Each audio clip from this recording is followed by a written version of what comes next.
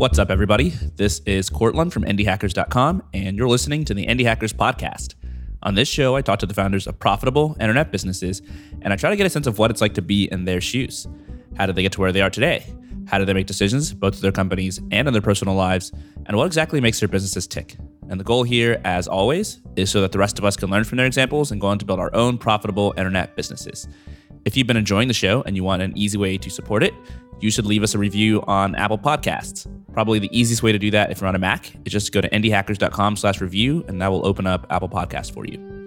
Today, I'm talking to Sam Eaton, one of the founders of a cookie company called Crave Cookie. I noticed Sam posting just a ton of milestones on Indie Hackers about how much money his cookie business is making.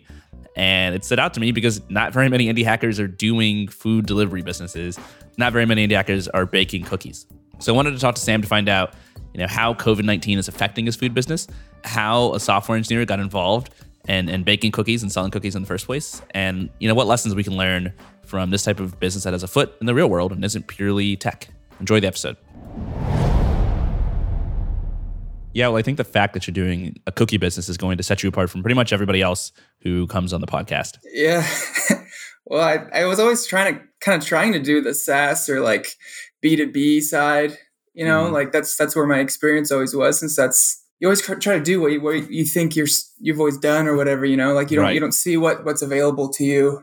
Just having been in, big tech for like 6 years, and then my sister saying that she was going to start a cookie thing with my cousin. My cousin's going to help me set up a Shopify site and start selling cookies. And I'm like, no, please let me. I've been an indie hack. I was already doing indie hacker stuff for a couple of years before that. Like, please let me help you set up your site or set up your company. Yeah. So yeah, that was ended up being me and my sister. It's really worked out. I mean, I just talked to Scott Keys from Scott's Cheap Flights, and his business has been pretty threatened by COVID because he's in the travel industry, helping people save money on flights. Yeah. And you're in the food industry. I think most food businesses are also suffering. Most restaurants have been closed down. But you, on the other hand, are thriving. You've been blowing up. You've been posting these milestones on Indie Hackers about how you're making $100,000 in revenue every month, and how COVID has been like almost the best thing that could have happened to Crave Cookie because you're in the delivery business. Is that just pure luck? Or is that like, you change your business model because of COVID? No, it was, we were already up and to the right as far as growth every month, every quarter. But that just gave us probably a 15% bump in what our normal trajectory was. We were already hitting like the 100K a month or whatever before that. And then, after that, we just like, what was that, like in April or May? Yeah, I think your last one was 110K a month in April. No, but we hit over 200K. I think it was in May. How many cookies is that? We do probably 15,000 cookies a week. And that's all just to your local area? Yeah, it's one kitchen with drivers going around and delivering these cookies, yeah. That's nuts. See, the thing is, though, part of that is, I'd say 80 to 90% of it is just from our online orders, but we have ours also partnered with like a local coffee shop that has like 5 locations. But that's still part of our normal business model. We bake the cookies and we deliver them to the coffee shop, and then people come and pick up the warm cookies there. They know to do it at a certain time. And so there's a line of cars lined up at this coffee drive-through to pick up these cookies.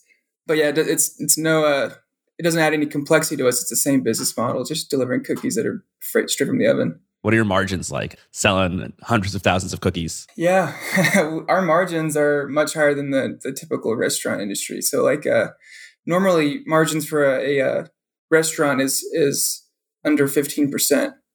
Ours are 35 to 40%. Nice. It's been really, really good on that side. I think most technologists, like you're a software engineer, right? Yeah. And do you also do design? Because your website's beautiful. Yeah, thanks. So you're like this sort of full stack engineer, unicorn. You've started indie hacker businesses before. I think most people in that position would never really dream of doing something in the real world because the margins are low and because you can't really move atoms as fast as you can move bits, and there's all sorts of pains to deal with and things in the real world that just seem, antiquated and unattractive if you're a developer. Why did you decide to do this? Why did you get excited when your sister said she was going to make a cookie business and not say, you know what, that's for the birds. I'm going to stick with this digital stuff. I don't know if it's something because I grew up in sports or whatever, but like I just get super enthusiastic about stuff really easily. No matter what company I'm at or whatever, if someone's coming to me with an idea and they're pumped about it, I turn to a mirror. I'm like, yeah, this is gonna be sick. We're gonna do this. We're gonna add this thing to the database, and we're gonna start doing all this stuff. And so when she's talking about like her selling cookies, like I don't even think about the normal model of people doing Shopify sites, or I don't even think about that stuff. I'm just thinking about from a software engineering point of view, like how efficient can like when I was a growth engineer too, I wasn't just like I do all the full stack, but like for like most of my software engineering career so far, I've been a growth engineer. So that was a few tech companies doing that. And so I love the marketing and growth and that side of things. And so actually building up her cookie forms and trying to optimize how people are like putting in their information, the way that you make it so people are choosing the flavors right away before they even have to put in any information. And then finally they put in their address and it does all that stuff. So like trying to optimize that and just even adding things like how Amazon has my orders, you can go back and see your order history, adding that, it's built into the product and like seeing how many thousands of emails we collect after people. We launched that 3 weeks and we have like over 10,000 emails locally. This is in a local little place that we have that many emails. It's like crazy. Yeah. So it's extremely focused on how good those emails we have are, so it's, so anyway, it's just, I get super enthusiastic about this kind of stuff and I don't really care what the product is. I just love doing this new things. But yeah, I do still want to do the B2B side, even doing the cookie thing. Like I still have a bunch of friends who are in sales and all that stuff. And it's just, I'm always talking about ideas. There's just something about how big the tech side can be. Mm-hmm. You have faster growth or faster potential or bigger potential, but you do have a lot slower growth on the consumer side. I feel like, especially with a physical product, like we're limited by how much we can do in a store. So I've been super efficient with one store, but we have to add more hubs. Yeah. So, but once we start doing that, it'll just snowball. I mean, the numbers are still pretty crazy. If you think about the typical internet business, you have access to theoretically everybody on earth, everybody who's connected to the web. And you see companies spending months, years trying to grow their email list and find customers, and they don't get to 10,000. And you have a business where you're pretty much limited to your local area, and you've managed to get 10,000 people on an email list. Yeah, we're limited to a 10-mile radius. That's our delivery radius. And that's it.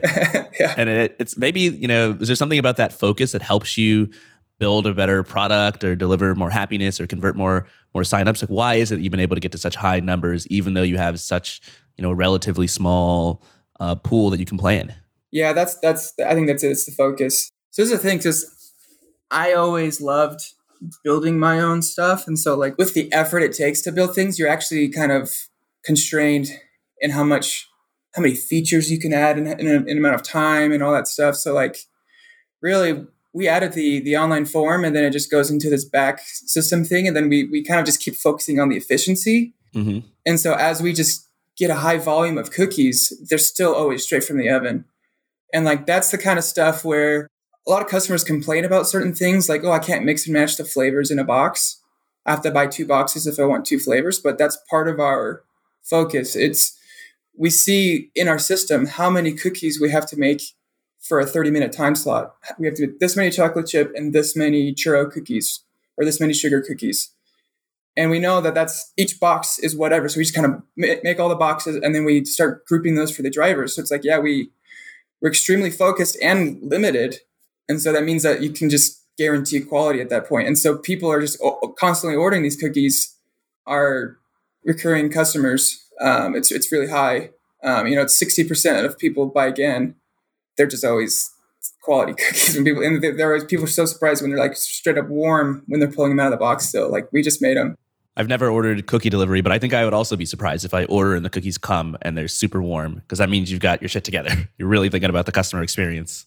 Yeah, it's definitely one of those things where if you were to make cookies at home and you have them straight from the oven and they're still kind of falling apart, you can't pick them up yet.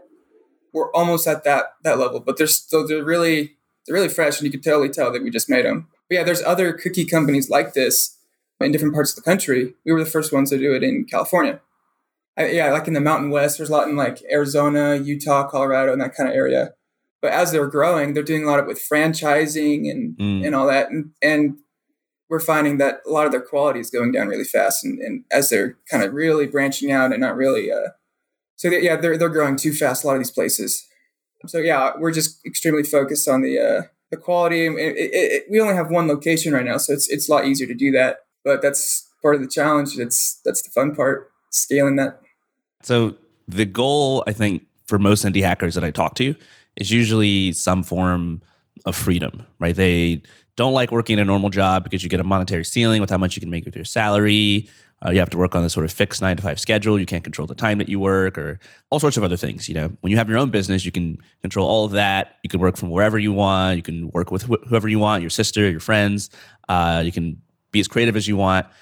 Does any of this stuff align with why you're building and growing Crave Cookie? What are your goals? Yeah, I think I started doing all the indie hacker stuff because I had all those same goals. But I think what it was is I was just kind of uninterested in the companies or just the dynamic of the way that I was assigned work at some of these companies. It is a freedom, but like this is one of the things I really like about like the Netflix culture doc, and it's part of their big culture thing is they have they call it like their freedom and responsibility is a big part of their culture, and I really like just the enthusiasm and freedom of doing something. So I don't care if I'm working for someone if I get that freedom and that recognition of what you're doing is actually having an impact. Yep. You probably even have more opportunities in a big company to do a lot of things because you don't have to focus on every single little thing you do as a founder. But yeah, I do like the freedom because I love the enthusiasm. Enthusiasm is contagious. I do feel a little lonely when you're a founder and you're not like just talking to your colleagues and you're not a founder. You're just bouncing ideas off people and there's no politics involved with that. Being a founder is an essentially kind of lonely job because even if you have employees, their concerns, like you said, are much more focused. They're not worried about the entire business. They're not wearing every hat. And there isn't really anyone, I guess, besides other founders or perhaps your co-founder or investors who can really, empathize with exactly what you're going through at any point in time, who are really like, your true colleagues. Who's running Crave besides just you? Is your sister helping? Yeah, so it's me, my sister who's running all the cookie R&D and like the kitchen efficiency, and then my brother-in-law, he's running the operations side. What a phrase, cookie R&D. Yeah. There's something about being on a team with other engineers and other designers who have your same skill set and being able to talk to them. When I talk to my sister about engineering, she has no idea what I'm talking about. I could talk about the business, but you can't talk about like the user experience that people have, like the different features I want to add. She's like, that sounds cool. I'm like, okay, I'll add that. I've seen you posting on Indie Hackers about kind of the tech side of Crave Cookie, talking about how you've kept things simple, your server costs, et cetera. And like that seems almost like it's your escape where you can talk to some other developers who actually care and know what you're talking about and aren't just going to be like, okay, cool. Yeah, so I like, that's one thing I like about like Indie Hackers and Hacker News or whatever. It's like you'll see people with comments, and then I say, actually, I use this technology. Like there was just a post on Hacker News recently about like Crystal, which is a new programming language, and I'm actually all in on Crystal on Crave. Like that's our server language, and it's not even at 1.0 yet. So it's kind of a bad choice from a business perspective, but like I don't care. Well, this is the freedom you get as a founder. You can do whatever you want. No one's going to say, don't do that. It's a bad choice. If it's fun for you, you just do it. Yeah, it's just because I feel like I'm actually onto something when I'm doing everything extremely simple, but not going all in on the no code side. Everything is on one server in production, and there's a SQLite database, meaning it's not a separate database, not a separate server. It's literally a file in that same database. Yeah. When I started it, I was just writing to a JSON file, the whole database. That was it. And I was reading and writing from that file. And as we started to get too many orders, it's too slow to read and write. So I just moved it to SQLite, and I've never changed it. I had to do things like change the way I do my database indexing to speed up my queries and all that. But yeah, it's just getting super optimized, and it's cheap. Like, we're paying less than $300 a month for the server stuff. And that includes like the deployment and all that. I have another server for deploying and building all this stuff. So what kind of stuff are you building? Like if I am a customer experiencing Crave Cookie or I'm an employee of Crave Cookie, what are the sort of digital properties that all this code is running? Yeah, so most of the code or most of the app is on the admin side. So that's very similar to how in Shopify, when you log in, it's shopify.com/admin. And that's your, as the store, that's your side of the app. Mm-hmm. And so from there, when people purchase cookies, it feeds into our orders and we can basically view all the orders. There's a lot of filters and things for viewing orders, view it by time slot, by customer, by whatever. And in the orders, when we get all these orders by time slot, we have to like group those because we open up maps in the app. It'll open up maps for each time slot, for each 30-minute time slot. And you can see the clusters of where all these orders are. So we have people who are literally clustering these orders on the map in the app, like grouping them. And then when a driver is available, we start giving them these groups of clusters. Like, here, you got these 5 orders. And then the next hour, you got these other 5 orders. Here's 10 orders of cookies. Go.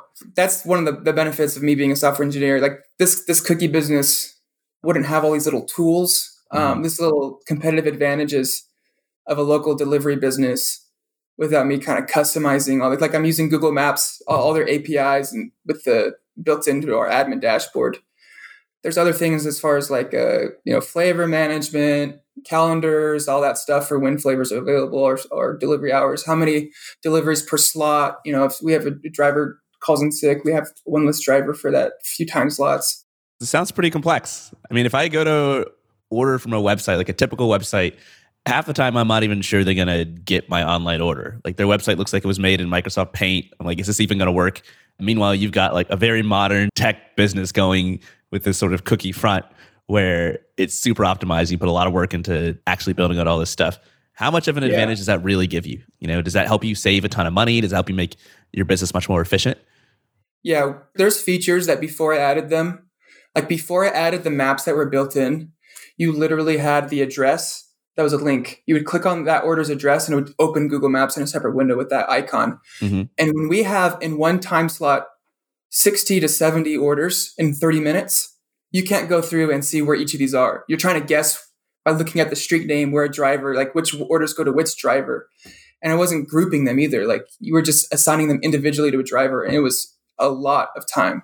When there's 60 or 70 of them and you have one person assigning orders, you have to do one a minute. That's insane. You literally don't have anything else. You can't take a bathroom break.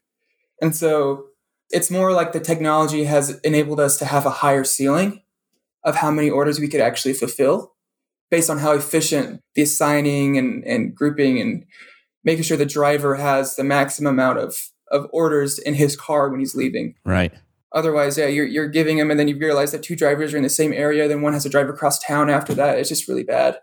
And so, there's even more. Like now that we're doing all this with grouping, like I could start adding software to just start clustering these groups automatically. I don't need someone to assign them. It's more ideas I have. And as I keep doing that, the software is more valuable. The business is more valuable because we're actually innovating.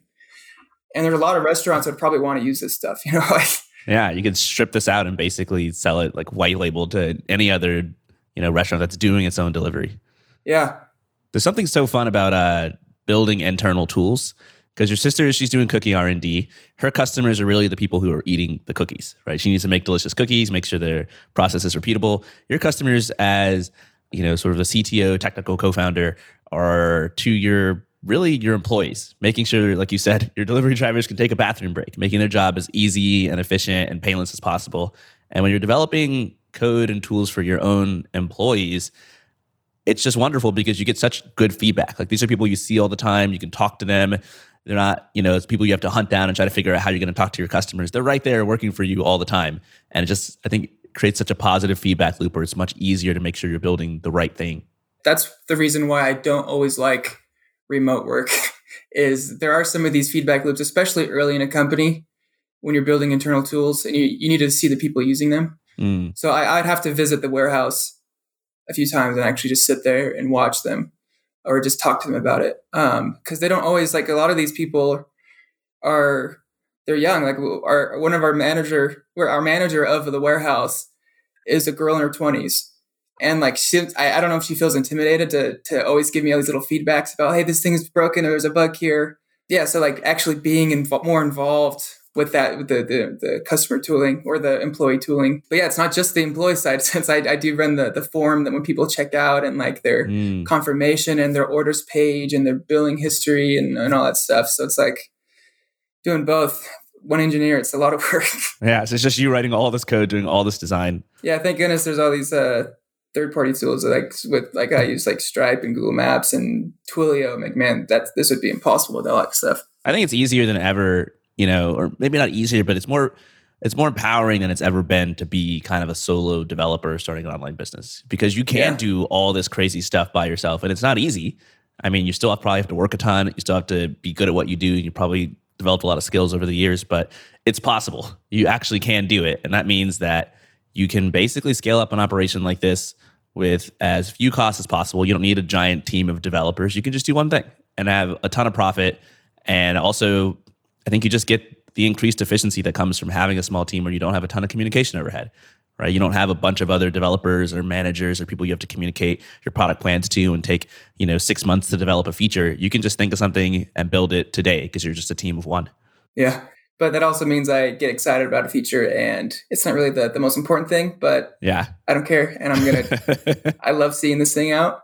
And actually most people, I get this hunch to build something and it's not like as important as something else, but people are excited when they see it, especially like my sister or whatever. So that's just being exposed to product development and product managers. They always have these features they want you to build.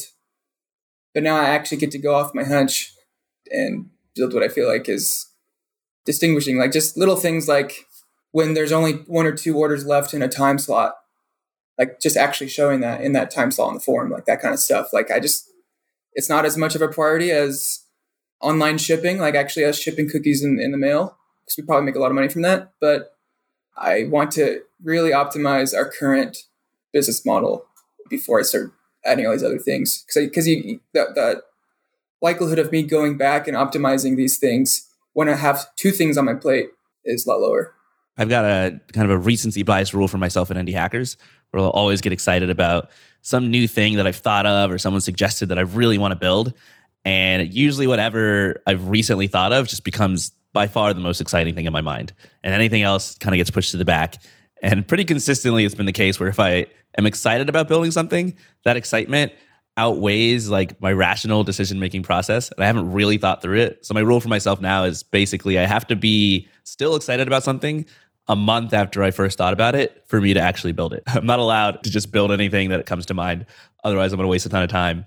But it is super fun to just indulge and do whatever you want and just, use the programming language that you want, build the features that you're excited about, and realize that like it's probably not going to kill your business and you're having a lot of fun doing what you want to do. Yeah, everything does go in my backlog and I do order it. So there's at least some accountability there. But yeah, I do feel like that if you're excited about something, it'll show when you build it. Yeah. If I'm excited, I'm feeling it, I'm in the zone, I'll put a little extra touch on my form validations, all these different things of how the form is processing. If it's just a pain to you, you'll forget to put the little loading icon when someone clicks on a form. They're like, is it submitting? I don't know. That kind of stuff. You do need to be excited about what you're working on, because then what's the point? If you're a founder, like you need to be excited about it. So let's talk about how you got here, because you weren't always running a cookie business, and your previous Indie Hacker businesses, your last project was a SaaS business. It was all online. Tell me about that. What were you working on? How'd you come up with the idea? Yeah, my last thing was called Gamify. And that was a tool that was basically for gamification. You make these achievement lists that people can embed inside of their app.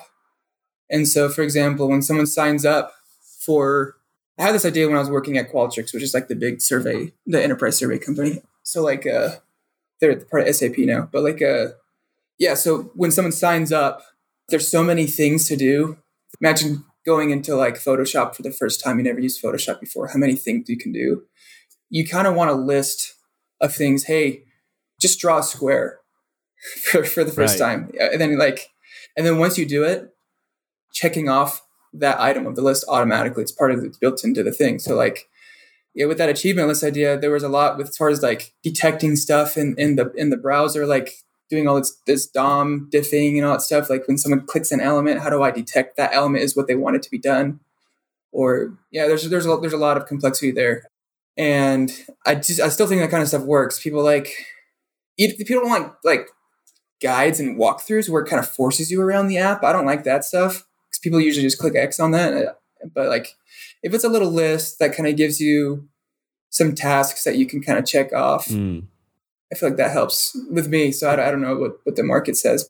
So the idea would be that with, if I were to use this as a customer, let's say I use this for Indie Hackers, I would install it on my website and there'd be a little list in the bottom right or something that says, here are 5 things you can do, like fill out your profile, create a product, add an avatar, make a post. And as they do those things, it's kind of checking off the list and they feel like they're getting better at using Indie Hackers. Yeah, and it's even more advanced than that because it had built-in APIs and stuff. So like you can say, get 5 upvotes. And you can actually, as Indie Hackers, kind of figure out how to detect someone has 5 upvotes and then talk to my API and tell them that they have 5 upvotes. And then they'll see that in their list. And so you can kind of gamify it even more. It's kind of like what badge systems you would see like on Reddit or whatever. Like, right.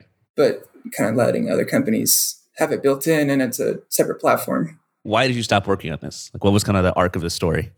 With B2B, it's super important that you have a people person on the other side. So I had a guy he's a VP of sales at another tech company. I still talk to him all the time. We're still talking about ideas, but like it's more like I was completely in on the code and building and the design, but then he was still in the let's see if this is viable, even though I'd already built everything. So he's kind of just like floating ideas, or he's kind of just trying to talk to some people in the discovery phase. Mm-hmm. And so I kind of jumped the gun a little bit. By a lot, I spent too much time on this thing. How much time? Probably 8 months. 8 months just coding it. Yeah. Wow. Before you had any sales. It wasn't a full-time job, but like 8 months of, time. So like probably if it was a full-time job, probably would have been 2 or 3 months. And so he was kind of floating. He was talking to people on LinkedIn. He had a good email list. He was just talking to, people with product managers and all this stuff. And it's really hard to just do that grind. And I don't think he was as invested enough yet because it was still early and he wasn't as excited about it. So it's like, well, what more can I really do? So it was just finding the product market fit and getting a customer base. Like, I do think that it's still something that's super valuable to people, but every time I show the actual product to people, they're like, wow, that's pretty cool. Did you make any sales? Did you generate any revenue with this thing? No, I didn't even have a payment form or anything up. It was still in the beta stage. You're still building it. Yeah. So what was it like deciding to quit that? Yeah, that was actually, it was not me deciding to quit it. It was more like, oh, look at that over there. So it was, but yeah, like I was saying, I just get super excited about other ideas. If something is not successful, naturally I'll just find something else. It's other shiny things will take its place. Yeah, I don't get super bummed about it. I am a growth engineer. I am a data analyst. I just see the logical side of things too. It's not, I'm just all emotion and excitement. So I will just be like, yeah, screw that little thing. I'm just over it. I assume the shiny thing that distracted you was your sister saying she wants to launch a cookie company. Yes, that was around the same time. Yeah, I started that when I still lived in Seattle. Yeah, so that was not long after that. That was in 2018, late 2018. Yeah. And you're thinking, okay, I'm a growth engineer. My sister wants to do this on Shopify. I can make this so much better, so much cooler. Where did you start with Crave Cookie? What's the first thing that you do? We did look at all the stuff with Shopify. We looked at all this and how expensive it is. Just for an MVP, I don't want to have a commitment of like how much I have to pay a month, $60 a month or whatever it is, plus a bigger cut of your sales. And then, so like, oh, I can easily build a website. I can easily build a form that feeds into a JSON file, and we just handle payments through Stripe or whatever. And then when you go to the admin side, you just see all the orders. That's pretty simple. And once an order is marked delivered, it filters that one out. You don't see it anymore. That was the MVP, and it's extremely easy. You just loop through all the orders in the file, and I just render a table. How long until you made your first cookie sales? Because if you're building this from scratch, I imagine it's going to take... Yeah, it took me 1 to 2 weeks to build this thing, and we had our first sale. Very cool. And it was growing fast in that little small town that my sister was living in. So she moved since then to a bigger city. Mm-hmm. But yeah, we were in a little small town, Ripon, California, a little tiny town. And so she's like, okay, we're going to move to a bigger town and put in some roots, get this thing growing. So with an online business, the way people find their first customers is, creating an email list or tweeting or posting on something like Product Hunt or Hacker News or cold emailing people. How did you make your first sales in just 1 to 2 weeks in the real world, selling cookies to people in your sister's town? Instagram and Facebook groups. This was in 2018. So yeah, she just started contacting people she knew on Instagram and Facebook, and just announcing that there's these warm cookies available. So like, yeah, I think people kind of like the idea of just buying some homemade cookies, but it definitely looked different than just, oh, this girl I know is selling cookies. Because once you go to the website, it definitely doesn't feel like some local person selling cookies.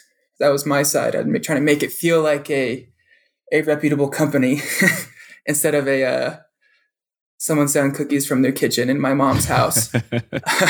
Because yes, they were in between houses. They were moving from Sacramento, lived with my mom for a while until they were moving down to Fresno, Clovis, and so they from my mom's kitchen with a cottage food license where you're allowed to sell up to 40 grand of product a year without much regulation.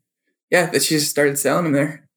So give me like a snapshot of like all the rules and regulations that go into this, because I have no idea how to start a food company. You've got to get a license. I assume you have to do something to make sure your kitchen is up to quality, up to snuff.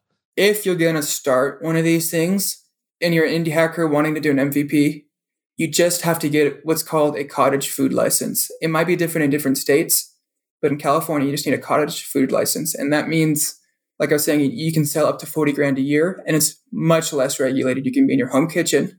You don't have to have all the nutrition facts. You can just put allergens. The way that you package things, it's different. There's rules about you can't have any pets in the kitchen. You have to have your gate zip around the kitchen and stuff. But yeah, so for people wanting to get something started, if you just want to just try selling food locally, yeah, it's just sounds super simple. Very simple regulations. It's like people who go to it's like a bake sale or a bake sale, or like when they have like the farmer produce, we can go and buy farmers market. Yeah, farmers market. People have all these little things they can sell at farmers markets. They have Rice Krispie treats they made or whatever. A lot of those people, I'm sure, don't have any kind of license unless the farmers market requires you to have it. So they probably do. Yeah, it's a very simple license to be able to sell stuff like that. But with our volume, we quickly needed a real license. So that's when it starts to get really expensive, because you have to actually relatively expensive. We don't have a huge storefront with all the seating and like the nice bathrooms or whatever. So like it's different. So we just have a warehouse you don't see, but it's still there's still regulation you have to have with it, the way that the kitchen is set up, the way the ceiling has to be over the kitchen, where you store your ingredients, how you store your ingredients, the dress code for people making these things, the hairnets and all that. And there's a lot to learn. And none of us had any experience. My sister's been making cookies for a long time, but she's never done it commercially. So it was a lot of experience and growth hacking, kind of doing things and then asking questions later. Yeah. Setting up a kitchen and then getting a license for the bigger warehouse after it's already running, doing stuff like that. And once you start working, it's not so like, oh, the police are going to come and shut you down. You're working with the county to get these things set up, and they know you're working with them. They're going to give you some slack if they know you're trying to be legitimate and you're trying to start a business. That was good. And especially since we were working with a coffee shop and they had some experience doing that. So you really need friends who have any kind of experience in it. And you'll find that if you're doing sales and you're working with people. Was there an inflection point where you went from, this is just an MVP, it's me and my sister, we'll see how this goes, sell a few cookies online, to, oh shit, we need to hire people, we need to expand our operations, this is a real business, I'm going to put a lot of time and effort into this? Yeah, so for me, it's different than for my sister. I always saw this as passive income. I was fine working in the tech companies I was working in. And even before quarantine and all the COVID stuff, like I was supposed to be going to Google and go work at Google and stuff while I was doing this on the side. But like that happened and things changed. And yeah, so I was always kind of seeing this as passive income, and I would just kind of keep optimizing the engineering side and put in nights and weekends. But yeah, after the quarantine happened and we got such a huge bump and I could actually see how much growth we could get, how this is a 7-figure business out of one delivery hub. Having a food business make 7 figures is crazy. That's like Chick-fil-A and In-N-Out Burger do that. But not everyone can own a prime location Chick-fil-A and In-N-Out Burger, So to get a restaurant that can make 7 figures and have almost 40% margins is it's a rare opportunity. Now, after the quarantine's going and we actually have some capital to work with, or after the quarantine happened in that was like March, we saw all the potential, and we actually had some money in the bank to work with, on track for 7 figures. Yeah, we got to get a second location. So that's when things start to get real. Now that we're locking down the second location, we have it. We're going to get the second delivery hub. There's going to be a lot of things now that have to change with the software, as far as having multi-hub support, especially when you're ordering. Which delivery hub are you in? Are there differences in how many slots are available because there's different number of drivers per different delivery hub? But these are the kind of problems that once I solve them, the company can just copy and paste. I can copy and paste more delivery hubs at that point. And once you do the first new hub, the third and fourth and fifth are going to be so much easier. Right. And once we have 10 locations, is this something I can franchise? Is this something that is a software that I can finally sell to other people because we're managing 10 locations? You're kind of like constructing and perfecting the playbook right now. And then after that, the goal is just to run the playbook in as many locations as you possibly can. My philosophy is always keep things as simple as possible, but optimize it. You want to stand out because there's other cookie companies, and there's even ones that are starting in California. They're moving over now. They're expanding. And so we can beat them with just better cookies, always warm, and they deliver them fast. And yeah, that's part of it too. It's like when people get deliveries, all of our drivers are wearing our Crave gear, and it's just part of the experience. You're getting a Crave driver. The whole thing is just our brand. And we've even had things where, because people can write messages on the box. That's part of when you order. And so there's people they'll write notes and say, tell the driver to spin before he hands me the box, just little weird things. And then he'll do it, and they post it on our Instagram. That's the kind of stuff where we're kind of building a brand that's more holistic. It's not just a cookie delivery service. It's very popular in the town that we're in, and the amount of people posting about it, like them opening the box or them excited when they open the door and it's our delivery driver. There is a definite local brand there. That's why it's one of the benefits of us having gone completely do it ourselves, don't hire any external services. Yeah, maybe it would have been good to use DoorDash or whatever when we were getting started for the MVP. But my brother-in-law was just driving. We didn't need to pay DoorDash.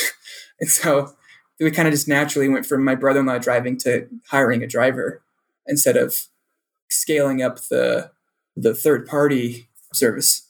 Yeah, that strikes me as a pretty crucial part of how your business works, because most restaurants that do delivery, you're always faced with this choice. Do we do delivery ourselves? Do we hire our own drivers? Or do we use one of these services like DoorDash, Postmates, Grubhub, Uber Eats? And it's not just delivery. All these services provide discovery too. A lot of people figure out what they're going to eat because they go onto these platforms and see a list of restaurants. But since you're not using them, you're not there. You have to somehow get people to know about Crave Cookie and want to order you without you being a part of all these delivery services. What's been your sort of strategy for growth? How have you been able to reach so many tens of thousands of people? It's been completely organic. It's people posting about us. And that's the benefit of us being a hyper-local company. When people post, it's their friends and neighbors seeing it. And those are who are other customers or potential customers. Once people are kind of raving about a local cookie delivery thing, it just spreads really fast. And so there were some things that injected the growth, like getting featured on some prominent local people's feed. It's not like we paid them or anything. It was organic. But then like a news company, like a local Fox station or something, wanting us to be on their morning news for a local cookie delivery for National Chocolate Chip Day or something. We gave free cookies to policemen and firefighters, or I don't know what it was. Yeah. So it was that kind of stuff that got us to be more discovered at first, but then now it's just mostly people posting about it all the time. And then that gets other people to see it and oh yeah, I'm going to buy some cookies right now. And then we'll post things on Instagram but yeah, we haven't needed to do any email marketing at all. No text message marketing at all, even though every order has a phone number and usually a customer email. We haven't used those ever to send marketing stuff. So yeah, we just been having hyper organic growth. Yeah, it's completely based off of the social media, I'd say. It's one of the the best things you can do as an indie hacker when you're trying to get your first foothold and grow your business is you want to pick a really small niche. There's so many big companies that are targeting the mainstream. And if you can find, some small group of people who are all, who share products via word of mouth with each other and who all are pretty similar and who are underserved by some bigger market, then you can like get a foothold. And I think what you've done that's super cool is like your niche has just been your local community. As you said, everybody in your local community, they all know each other. If somebody orders a box of cookies, it's kind of a naturally viral product. Like you don't order a box of cookies and eat it all yourself, unless you're me. You're probably sharing it with other people and they're going to, want to know where you got them, et cetera. And you're going to talk to other people about them if it's a good experience. And so it seems like such a great way to like just start growing your business and you kind of escape the competition that way. There's not a bunch of other giant cookie companies competing with you. And it's kind of easier to get on the local news than it is to get, on some sort of massive news website online or be the top of Product Hunt. Everything is scaled down and there's just much less competition and you can just really shine and then grow from there. So I think it's pretty cool to see the way that you've actually executed on this. Yeah, and having the big tech experience, I see how cutthroat the big tech world is and how optimized a lot of that stuff is for marketing and all that stuff. And taking that down to the local pond, it's much easier from that side. There's things that are harder, but to go back from the growth thing, we did also have early on gift messages that we handwrite on every box. So you can, when you're checking out, put in, it's less than 150 characters or something, but we'll write it on the box. And so we get a lot of gift orders. So people are gifting them to other people. It's a very creative gift. It's a box of cookies from a local cookie delivery company that are huge and warm. So it's like, and it's a handwritten message from that person. So it's a lot of gifts and that gets people to discover it. Super smart. There's nothing more viral than a product that you can gift, like a Hallmark card. You never buy a Hallmark card and just keep it. You give it to somebody. And then now they know about Hallmark cards and they'll want to give it to somebody else. And so it's kind of built into your product to be viral. And if you're, selling cookies as gift boxes, that's such a great natural way for the product to basically be something that others discover. Yeah. And it's not something like with online products, a lot of people will put a feature in there where they'll just say, share this with a friend. Here's a share button, and it's like, well, the product isn't naturally something that you want to give away. So why would anyone use that? But with something like cookies, kind of is, it's a great gift for a birthday or Valentine's Day or any sort of thing like that. And so, if you just like nudge people to do it, you're not trying to convince them to engage in some totally foreign behavior that they wouldn't do normally. You're just sort of going with the flow and sort of a judo move. Like, hey, people want to share cookies. Let's just make it easier and make that experience better. Yeah, we literally just broke our single day delivery record on Father's Day, the Saturday before Father's Day. Oh, yeah? Yeah, it's all about the gifting. It's not all gifting, but yeah, it's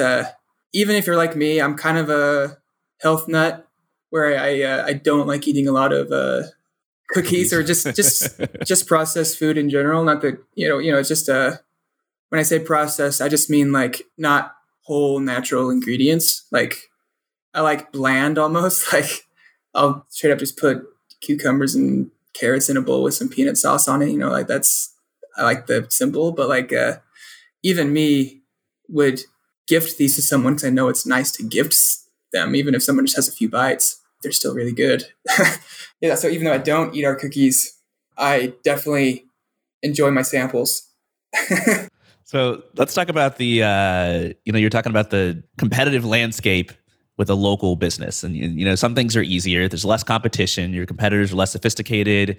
They haven't done marketing at a big tech company. They haven't optimized everything. And so you can kind of compete easier in the smaller pond, but there's some things that are harder because it's local. What's harder about a local business?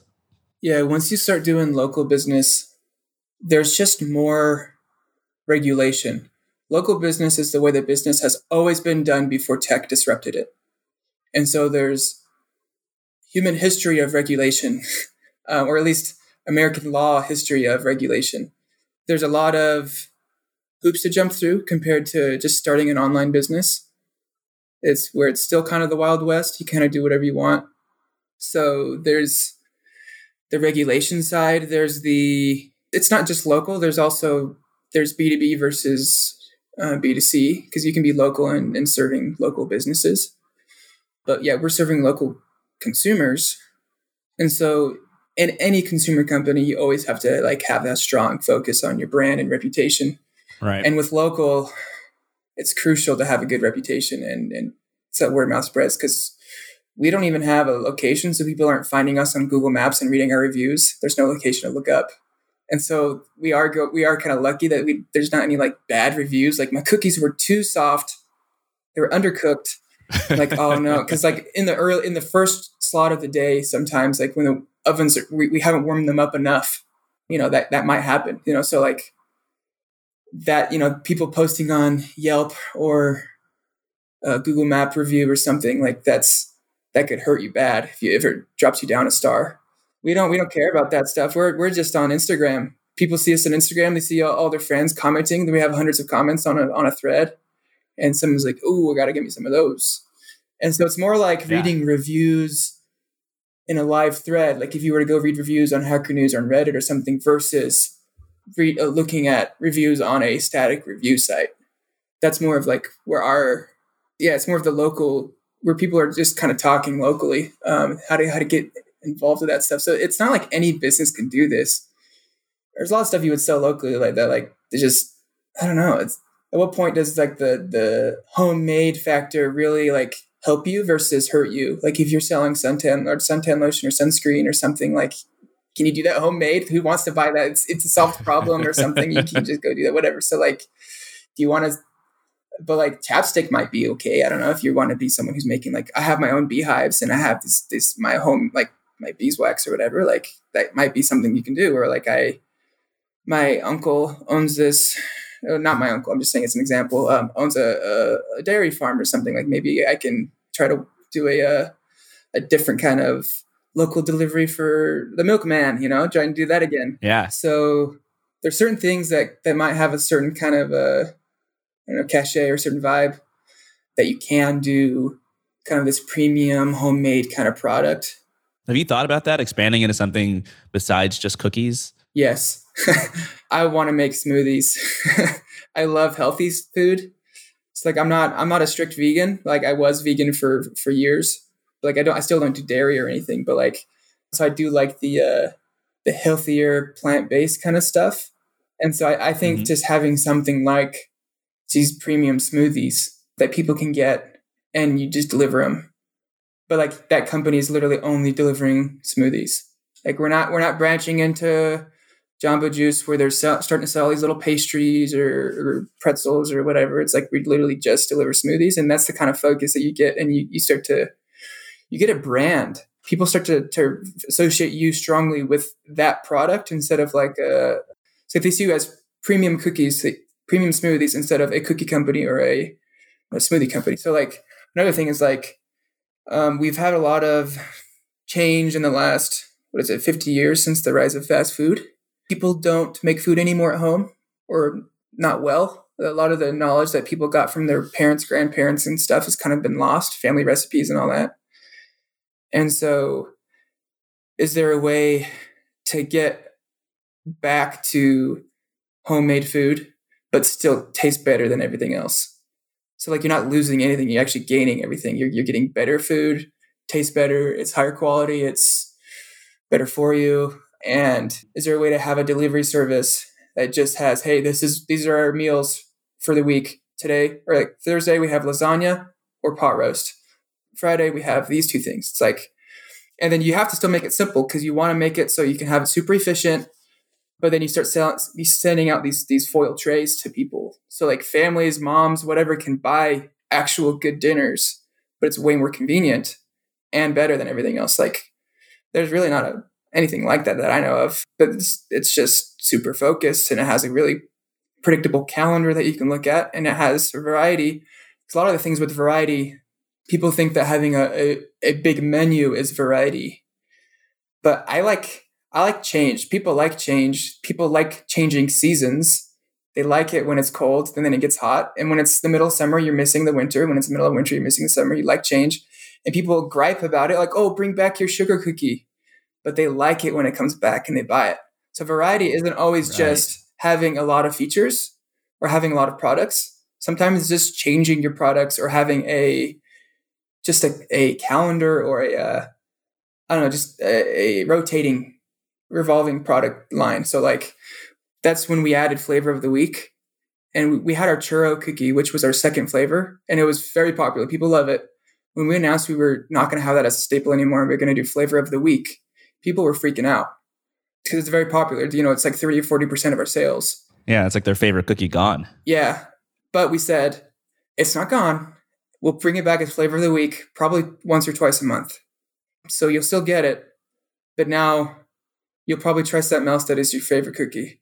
And that's exactly what happened. When we offered churro cookie once before it was a staple, and we had a guy who kept going on every single time we posted on Instagram, bring back the churro cookie, bring back the churro cookie. And we did. We made it a staple. He loves it. And then we got rid of it. We added flavor of the week. He tried the sugar cookie, and he said it's his favorite cookie he's ever had. And he's like, bring back the sugar cookies. Don't make it a flavor of the week anymore. Like, people love the rotation, even if they complain. But like in today's society where we have all this advanced technology and things, you can mostly get everything you want when you want it. You can get air conditioning when you want it. You can exercise when you want, not because you have to. You can, there's just so many things available to you that you're not told no a lot. And so to tell people, no, we're not going to give you that flavor, or no, we have a limited amount of deliveries, we're not going to hire more drivers. No, we're not open past 10 p.m. or we don't open before a certain time. Like, it really does create some kind of scarcity. Yeah. That people like, even if they say they don't. That's part of like when you were a kid, like collecting Pokemon cards. Why were Pokemon cards so popular? It's because there's the scarcity, there's the randomness. It's kind of like gambling. Yeah. You don't know what you're going to get in that pack. Yeah. So that's trying to have that kind of, this was all completely luck starting it. Like, it was a constraint of me building the software from scratch and me not wanting to add multiple flavor support. When I had to change, we had chocolate chip. When I wanted to add another flavor, we literally had to get rid of chocolate chip and let that other flavor be the chocolate chip. But in the software, I would changing it to say not chocolate chip or whatever it is. Oh, if it's between these days, show this flavor instead in the software, even though it still says chocolate chip in the database. So it was completely like me slowly adding multiple flavor support. Now we can add as many flavors as we want on the form, but we learned not to. The scarcity is smart. There's a bakery that I used to live by called Mr. Holmes Bakehouse, and they had an Instagram account where they would post, here's our menu for today. And every day there'd be different flavors of donuts and different things. And there was like this one like apple bourbon donut they made that I thought was the best thing in the world. But they only had it like once a month. And if they had it every day, I think I would have just gone there every day for like a week until I got sick of apple bourbon donuts and just stopped. But because they didn't, as long as I lived there, I would check their Instagram account every day. And then like once a month, I would see that they had the apple bourbon donut, and I would go down to the bake shop just because of that scarcity and the fact that it just caused me to miss that thing.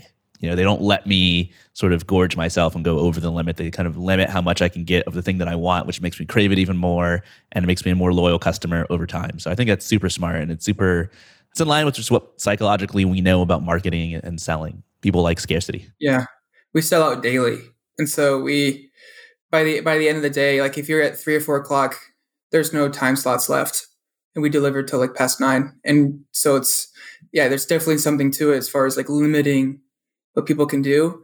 Even if we could hire a couple more drivers and get a few more slots in there, just let it sell out. It makes people have a higher opinion of your company just because they think it's more premium and everyone's buying from it. It's like there was a huge social proof marketing that was happening a couple years ago where you would see all these pop-ups on a website. Oh, so-and-so just bought a shirt. Yeah, this just happened. It's like, right. There's that social proof side. And just by having things sold out or one slot left, and we're not lying, we're not just trying to get you to buy cookies, we only have one slot left, then yeah, there's some social proof there, and it gets people to continue to associate you with a higher quality. There's a good book on this, and it's not a business book at all. It's just a psychology book. It's called Influence by Robert Cialdini. And he talks about kind of 6 principles of influence and kind of, how people convince other people to do other things.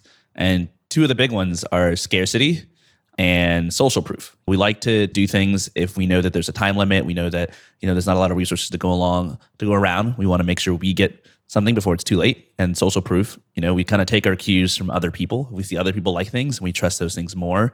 We sort of outsource our thinking to others rather than having to figure out everything from first principles ourselves. So I recommend anyone who's trying to sell something, whether it's in the real world or online, to read this book, because human psychology is just so important. And this works, like in online communities and SaaS businesses as well.